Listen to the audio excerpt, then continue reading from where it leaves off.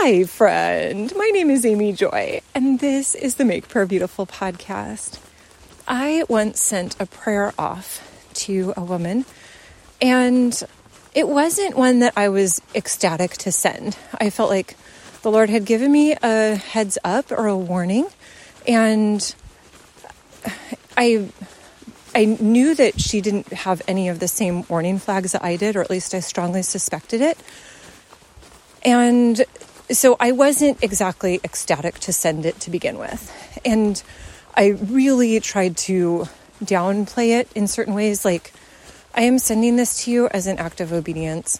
I recognize that you need to submit this for your own discernment process.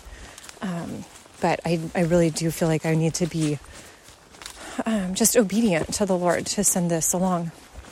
And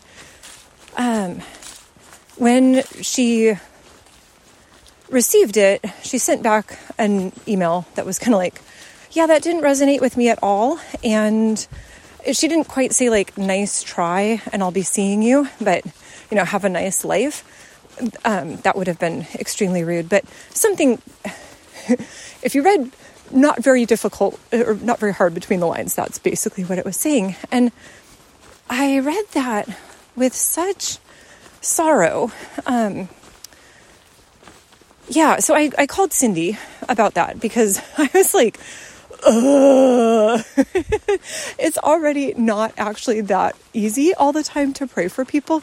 And if you pray for them and they're kind of like, you pretty much suck at what you do, that makes it actually extra hard. So it was beautiful for me to be able to talk this out with Cindy. And I'm sharing this not at all to diminish the experience, but because for me, it was actually really instructive. I have been on the receiving end twice now in my life where women that I greatly respect as godly women prophesied or maybe just prayed over me in a particular direction. And I felt like, ooh, that just left me feeling kind of sick to my stomach. That did not hit well. And I've never been able to figure that out. Why would godly women who prayed for me make me feel sick to my stomach? And then for me, I truly do seek to listen to the Lord. And so what went wrong in my own prayer for this other woman? So now I've been on both the giving and the receiving end of this pretty not very pleasant situation. What next? And so this was my state when I talked to Cindy. So first of all, it was really precious for her to say, Amy, even godly women can have an off day. So it's possible that the two women that you spoke to were just not at their peak godliness on that day. And I kind of laughed and I was like, oh, well, I can relate to that statement. So I will just say that is covered by the blood of Jesus. Maybe that was part of it.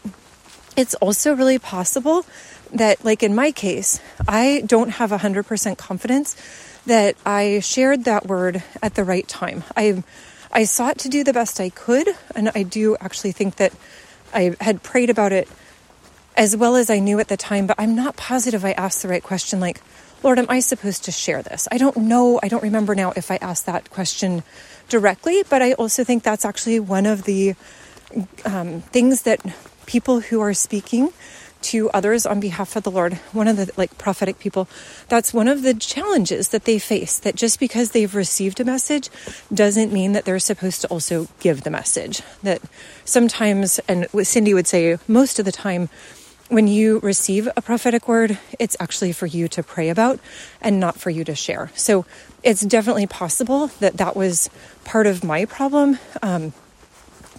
Or at least I'm very happy to own that is definitely possible. Another possibility is that the word was right, but the timing was off. And so if I think about some of the things, I don't necessarily really remember what the two godly women had said that at different times that was not helpful for me. But in retrospect, it could be that they were fingerprinting something that I did need to deal with, but it wasn't the right time. Or that maybe I got that stomach ache because that just wasn't they weren't supposed to be partnering with me. And it was more like an indicator from the Lord saying, nope, not this direction. Kind of like the railroad gate came down as like, do not get on this train. So that is also helpful to say, oh, the Lord gives us lots of different indicators, and that's good. The reality is too, though, it could be in that season that I was not as healed as I am now, and that sometimes I get stomach aches because I need deliverance. So it could be that I actually needed to get rid of certain things, that they were fingerprinting, and I wasn't trained enough to even know what that meant at that time. So I guess in those cases, it's like, oh, thank God that there's grace for them and there's grace for me. And sometimes it's maybe not worth trying to get down to the root. It's enough to just say, oh, that wasn't a good relationship fit for that season of life. And that's really okay. And I also, though, thought it was really helpful. One of the things that Cindy said was, there's certain indicators or warning signs. And again, this was so helpful for me. If you pray for someone and they take offense, that's actually not the right response in the kingdom. That it's not okay to kind of get up on your high horse and be like, well, clearly you don't hear from the Lord very well. That or to say, well, you shouldn't pray for me like that. It's kind of a strong response for something that is seeking to be offered in love. And so I thought that was a helpful guideline. But then she also said, Amy, if you have even a drop of rejection, the enemy knows how to come in and just like push that little rejection button. And so I was like, I am not going to deny that. I don't think I normally go around feeling super rejected, but I have no doubt that there is levels down there that are getting pressed. And so, Lord, even one drop of rejection is too much. We want to say, no, we are fully accepted in the beloved, that you make a way for us to come to the Father. And so, Lord, I'm asking for new levels for myself, new levels for the listeners to be able to hear what you're saying, and that what you're saying and what you're speaking to us is good and wholesome and rich and healthy. And so thank you, Lord. We're asking for deeper levels of healing around rejection. Yeah, amen. I think it was also just precious to say, if somebody responds,